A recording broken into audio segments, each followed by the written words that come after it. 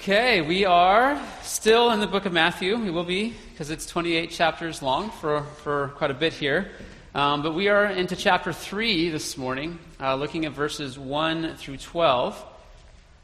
That's Matthew chapter 3, verses 1 through 12. And I have page number 1499 in the Pew Bibles.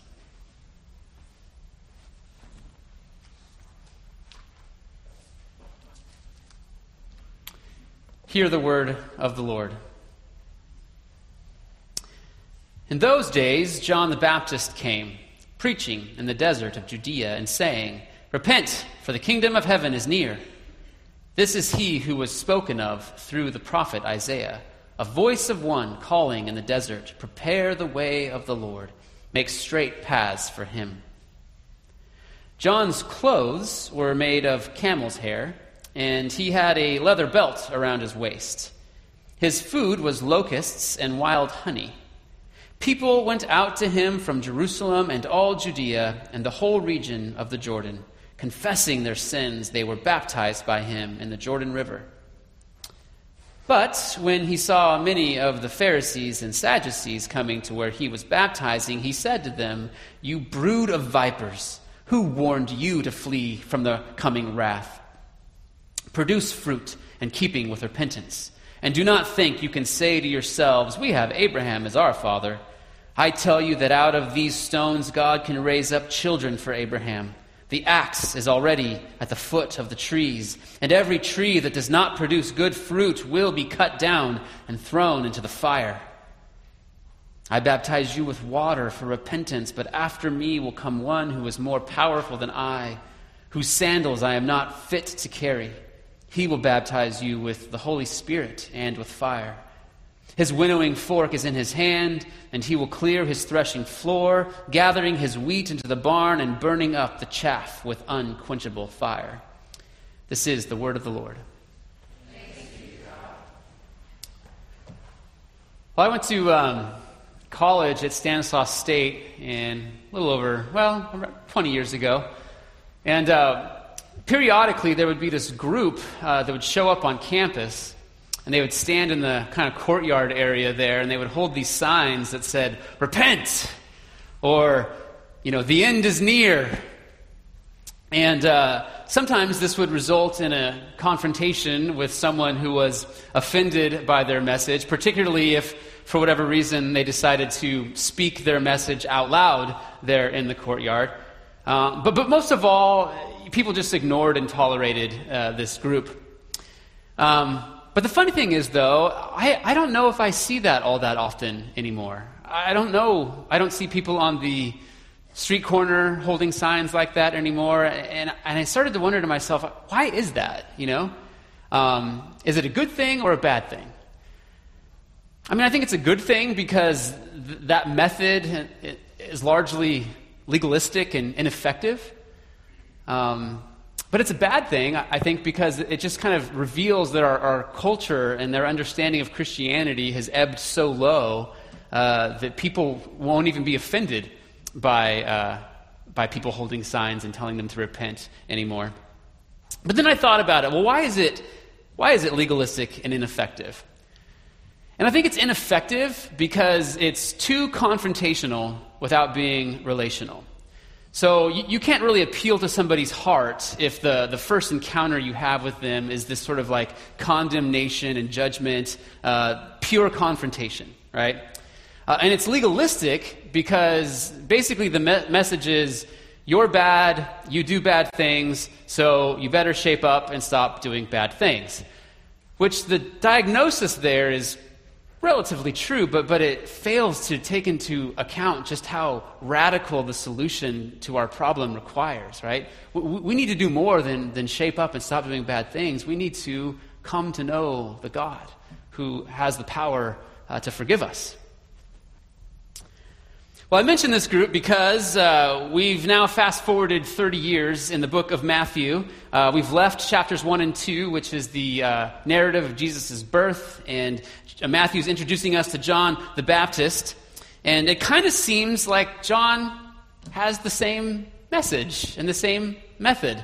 We get this picture of a wild-eyed prophet who lives out in the wilderness, and he's eating bugs and honey, and he's wearing a leather belt, and he's got this message of repent because the kingdom of heaven is coming near, and if you don't repent when the king shows up, he's going to throw you into unquenchable fire. Is that really what's happening here with John the Baptist? Is he no different than a modern sign-holding religious zealot? Well, we know from the Gospel of Luke that John the Baptist is related to Jesus. We don't know exactly how. We also know that John the Baptist is a son of a Levite and a priest. Zechariah, his father, is a priest, which means that John was raised as a Levite to be a priest. And so somewhere along the line, his ministry began to take on a slightly different flavor than that of a priest. And so we're told in verse 1 of chapter 3 that in those days John the Baptist came preaching in the wilderness of Judea. Then in verse 4 we learn that John's clothes were made of camel's hair, and he had a leather belt around his waist. His food was locusts and wild honey. This is quite a picture.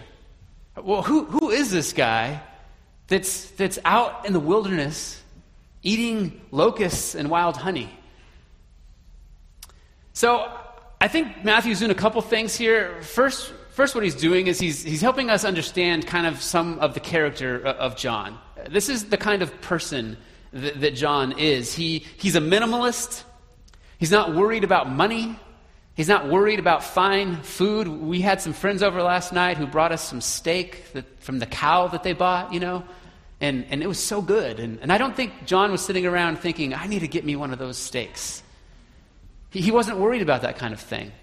And so he wasn't attached to the things of this world. You wouldn't be able to manipulate him with wealth or with power. But Matthew's also doing something else here with this description of John. He's intentionally reminding us of the great Old Testament prophet Elijah.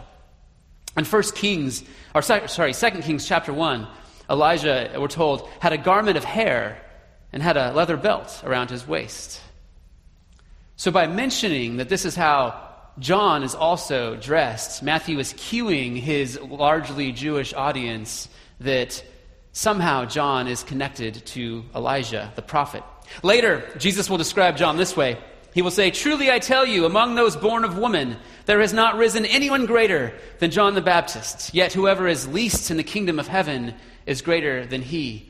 So Jesus is drawing this sharp line between John the Baptist and all those who've come before and all those who now come after him. And John is the greatest in the line of all those who've come before. And yet anyone who enters the kingdom through this full revelation of Christ that is now here will be greater than John the Baptist. And so what this is really doing is it's showing us that John the Baptist has this Old Testament prophet flavor. We're to understand John, we have to think about him as an Old Testament prophet. So this is Ezekiel. He's an Old Testament prophet. This is his message. He said, "Therefore, you Israelites, I will judge each of you according to your own ways, declares the sovereign Lord. Repent, turn away from all your offenses, then sin will not be your downfall. Rid yourselves of all the offenses you have committed and get a new heart and a new spirit. Why will you die, people of Israel? For I take no pleasure in the death of anyone, declares the sovereign Lord. Repent and live." It's a very similar message to John the Baptist's, right?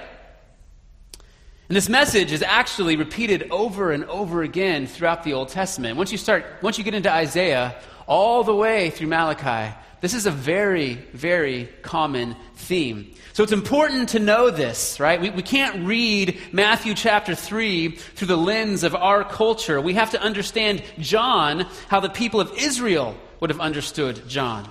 His message would not have sounded like a legalistic demand to stop sinning or go to hell. It would have been a very familiar message, echoing all the way back through the prophets of Israel. It would have sounded like Ezekiel's message here. It would have sounded like a plea from the covenant God who loves them and has done nothing but constantly be patient with them and pour out grace upon grace to them to turn from their sin. Don't let sin be your downfall. You need a new heart and you need a new spirit. Don't die in your sins. Turn from your sin. Come to God. He's willing to forgive you and welcome you into his kingdom if only you'll turn from your sin and trust in him, because he takes no pleasure in the death of anyone. Notice John is also in the wilderness of Judea, right? He's not going to Rome, right? He's not going to Greece. John is basically preaching to the church here. We can't think of him or his message as being for a secular audience on a college campus for those who wouldn't understand anything of what he's saying. Like the Old Testament prophets, John is speaking to the people of Israel. His message is for the covenant community. His message is for the church. And John is a Levite. He's in line to be a priest. He's got accepted religious credentials. He's known by the people of Judea. So he's not being confrontational without being relational. His message is for those who know him and who should know better. He's not a stranger on the street. He's one of their pastors, pleading with them that if they love their sin more than God, then they will not be part of the kingdom when it comes, and that kingdom is coming soon. The Old Testament also predicted that God would send a messenger to go before the Messiah. Malachi, the last Old Testament prophet, said this. He said, "I will send my messenger who will prepare the way before me. Then suddenly the Lord you are seeking will come to his temple. The messenger of the covenant whom you desire will come, says the Lord Almighty." Later in Malachi, he identifies this messenger as Elijah. He says, "See, I will send the prophet Elijah to you before that great and dreadful day of the Lord comes. He will turn the hearts of the parents to their children and the hearts of the children to their parents, or else I will come and strike the land with total destruction." And so if you are part of Matthew's original audience, and you had this great wealth of Old Testament knowledge, Matthew comes along and just in a few short strokes describes John in such a way that would automatically cause all of this Old Testament ideas and pictures of this prophet to just emerge right into your brain. Specifically Elijah, because of the way John dresses and because of Malachi's prophecy. And so you can see Matthew just tying all this together in a few short verses. But then Matthew quotes Isaiah chapter 40, verse 3, which is another passage predicting the final Old Testament prophet who would come before the Messiah. And it sounds almost exactly like the passage from Malachi that we just read. So in verse 3 of Matthew, it says this: "This is he who was spoken of through the prophet Isaiah, a voice of one calling in the wilderness, prepare the way of the Lord, make straight paths for him." So again, Matthew is taking this rich Old Testament imagery, right, and he's pointing to this person of John the Baptist, and is saying, hey, this man who was predicted in the Old Testament, John is that man. But Matthew quotes Isaiah instead of Malachi. Remember when we just read Malachi, Malachi's words were, he's going to come before the great and terrible day of the Lord, right? And that's actually what it will be like for those who don't repent and return to God. But I think there's a reason Matthew quotes Isaiah and not Malachi. If we dig a little deeper into Isaiah chapter 40, I think we get this picture, a clearer picture of who Matthew was trying to say John the Baptist is. See, Isaiah wrote chapter 40 about 100 years before Jerusalem was destroyed and exiled into Babylon. And he wrote Isaiah 40 to the generation that would be exiled into Babylon. And this is what he says, and we actually heard these words earlier in our assurance of pardon. He says, "Comfort, comfort my people, says your God. Speak tenderly to Jerusalem and proclaim to her that her hard service has been completed, that her sin has been paid for, that she has received from the Lord's hand double for all her sins." And the very next verse is, "A voice of one calling in the wilderness, prepare the way for the Lord, make straight in the desert a highway for our God." So Matthew is telling us that when John's voice is calling in the wilderness and preparing the way for Jesus, that it is a voice of comfort. And so when John says, "Repent, for the kingdom of heaven is near," this is what he's talking about. He's saying the time of comfort has come near. The time of God speaking tenderly to his people is here. The hard service of the exile is over. Your sin has been paid for, so repent of your sins. Don't miss this kingdom that is coming. And we know that this is the message that the people heard because Matthew tells us how they responded to the message. Verses 5 and 6, people went out to him from Jerusalem and all Judea and the whole region of the Jordan, confessing their sins. They were baptized by him in the Jordan River. See, somehow along the line, the words, repent for the kingdom of heaven is near, in our culture became words of judgment and condemnation. But these are words of gracious invitation. These are words of a sovereign, loving God, full of compassion and mercy and grace, inviting people to leave the misery of their sin and to come and to experience the comfort of his forgiveness and his grace and his mercy. Now, whatever was happening out in the wilderness with John the Baptist eventually came to the attention of the religious leaders in Jerusalem. So in verse 7, we're told, but when he saw many of the Pharisees and Sadducees coming to where he was baptizing, he said to them, you brood of vipers, who warned you to flee from the coming wrath? 2 weeks ago, if you'll remember, I mentioned that the Pharisees were the conservative religious scholars of the day, and the Sadducees were the liberal religious scholars of the day. And what I meant by that was that the Pharisees, they believed every word of Scripture was true. They were going to stand on that no matter what. But they loved being right more than they loved knowing the one who was always right. They loved feeling like they were always doing the right thing rather than worshiping the one who truly always does the right thing. And the Sadducees, well, they thought they knew better than God. They thought that surely God was more like they thought he should be than how he has revealed himself in his word.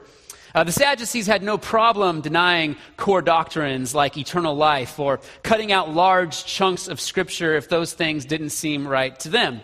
And so it's strange to see them both coming to John together because they usually didn't have common goals or common enemies. And we don't know if they're coming to be baptized by John, which seems unlikely. But they also may be coming just to kind of see what all the fuss is about. But John has some pretty harsh words for them. He calls them a brood of vipers, which is basically offspring of snakes. Your father is a snake, is what he's saying to them. Or your father is the devil. Later, Jesus will refer to them as the same thing.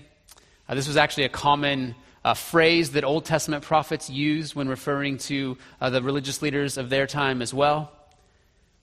And then John says, who warned you to flee from the coming wrath? Which is a strange question. Because it kind of sounds like he's actually shocked that they think that they could be forgiven for their sins too. And it's not because their sin is the unforgivable sin.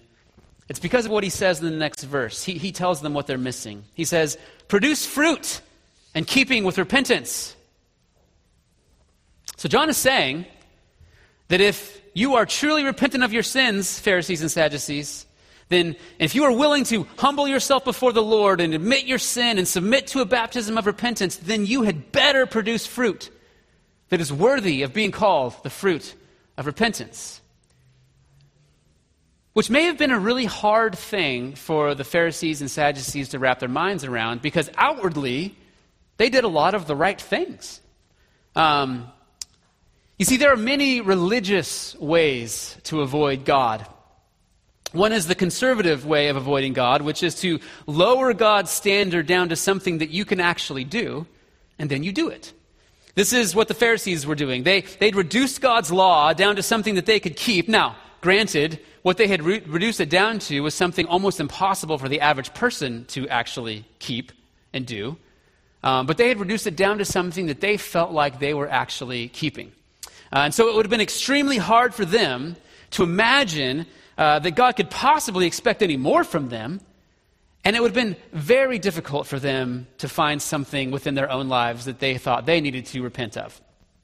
And then there's this religious, liberal way of avoiding God, which is just to change God's standard, right? It's to call something good that God has called evil. It's to say whatever God's word says about something, well, that's just mythical and unknowable, so we'll just substitute whatever in seems right to us. And so they just make up their own standard of right and wrong, which of course they're also able to keep as well. And so it would have been just as hard for the Sadducees to imagine that God, if he even existed, would have any problem with them either. And so at the end of the day, the Pharisees and the Sadducees are trusting in their own righteousness. They're trusting in their own understanding of God. And then John goes on to say, "And do not think that you can say to yourselves, 'We have Abraham as our father.' I tell you that out of these stones God can raise up children for Abraham. The axe is already at the root of the trees, and every tree that does not produce good fruit will be cut down and thrown into the fire." And see, I think this is the most common religious way of avoiding God. See, if a Jew said, "I know I'm right with God because I have Abraham as my father," what he's saying is that whatever's going on in my heart, however I live my life, at the end of the day, that doesn't matter. What really matters is that I was born into the right family, I performed all the right religious rituals, and I think all the right things are true. And as long as I have all that wrapped up, I don't have anything to worry about with God. This would be like someone telling themselves, "I know I'm a Christian, and I know I'm going to heaven because I believe Jesus died on the cross, right? I believe all the right things. I was baptized, and sometimes I go to church." You see, we can't be like the Pharisees and the Sadducees who put their confidence in their own goodness. But we also can't place all of our confidence in the fact that we were born into a Christian home, or that we think the right things are true, or that we've participated in the right religious rituals. Because John's words are very clear. He says, every tree that does not produce good fruit will be cut down and thrown into the fire, no matter what we say we believe, no matter what rituals we perform, no matter what home we were born into. But is John saying that producing fruit is necessary for salvation?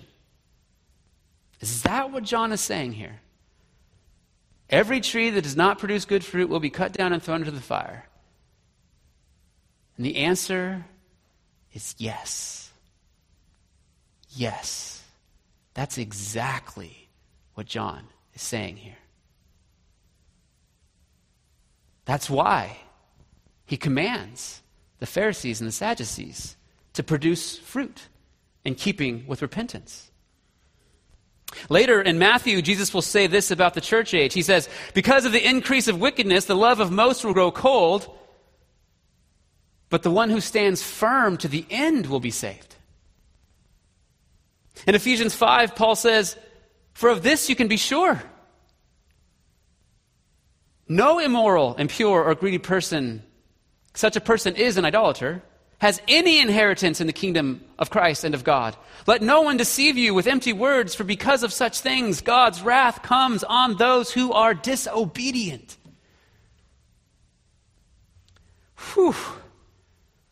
See, it's the one who stands firm to the end who will be saved. It's the one who holds on to the truth of who God says he is and who God says we are that will be saved. It's the one who continues to produce fruit that is worthy of being called the fruit of repentance all the way to the end who will be saved. Because of this, you can be sure no immoral person, impure or greedy person, has any inheritance in the kingdom of Christ and of God. So don't be deceived. So is this salvation by works? No. No. You see, John the Baptist is giving the Pharisees and the Sadducees and the crowd and us the law. He's trying to show them and he's trying to show us that the law of God cuts deeper than we could ever imagine. Not only do we have to be perfect to be saved, but once we are saved, guess what? God doesn't lower his standard. He expects citizens of the kingdom to continue to live holy lives. To enter the kingdom is to come underneath Christ's rule and reign. It would be absurd to say to your king, yes, I know I'm under your rule and reign, but you know what? I don't like some of your rules, so I'm just going to do whatever I want to do. Later, Jesus will say, be perfect, therefore, as your heavenly Father is perfect. Jesus doesn't say that just to hear himself talk. He's the king of this kingdom that has come near in him, and he expects his citizens to produce fruit in keeping with repentance. And any tree that does not produce fruit will be cut down and thrown into the fire. So what are we supposed to do?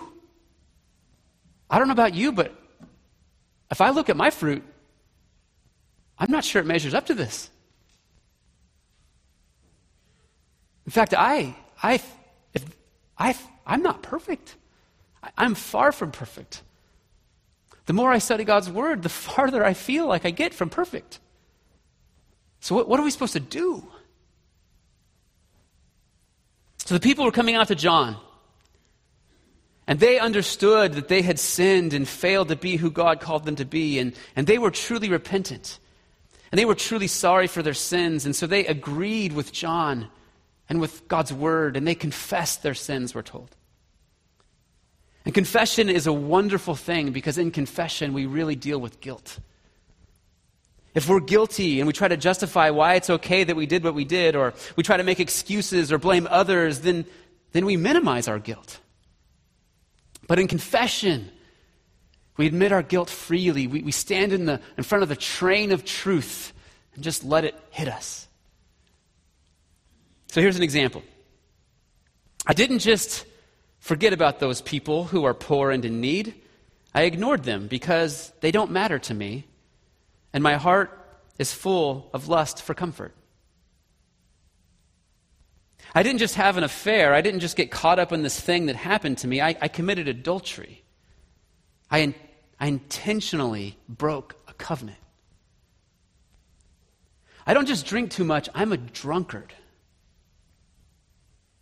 I'm not overly concerned about my land or my stock portfolio. I'm greedy. I didn't just have a little disagreement with that man at work. I'm actually angry at him. I have contempt for him, and I'm afraid of what he will cost me. Do you see the difference? See, in true confession, we don't minimize sin. We cut to the core of what Scripture says is true about our heart and about that sin. But if you're like me, you don't like to do this. Right? Because when we dig our hands into the earth of the reality of our hearts, it's hard to admit. I prefer to think like, I just did that and this and that, and that's fine. I probably should do that again. But to really pause and to think like, what did I do that for? What's going on in my heart? That when that thing happened in my life, that action is what emerged right out of my soul. And then to find out what that heart thing is, and then repent of that. Whew. When we do that, it can be despairing. Because we know that the problem is deep. We know that sin in our lives emerges out of a heart. We know the problem is that there is pollution in our hearts all the way to the core, and these people who came out to see John are confessing their sins, but what do they do about the pollution? What do they do about the fact that they sinned because they're sinners? How can they wash away not just their sins, but their sinfulness? And so John baptizes them. He's like, I got nothing else for you guys. I'm so glad you confessed your sins, but I get it. So let's just get in some water and we'll see if we can wash this all away. And because as far as we know, no one had ever baptized people for repentance like this before John. But what else could he do? These people needed more than just to confess their sins. They needed to be washed and cleansed. But the baptism of John wasn't enough. It couldn't wash away their sins. And so he says, yes, I baptize you with water, sure. In my baptism, we all acknowledge that we have a problem. And that there's something that needs to be washed and cleansed and made pure, but guess what? Oh, guess what? One is coming. And he is more powerful than I am.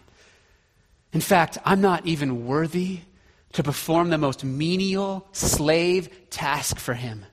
I'm not even worthy to remove his filthy, dirty shoes. That's how great this one is.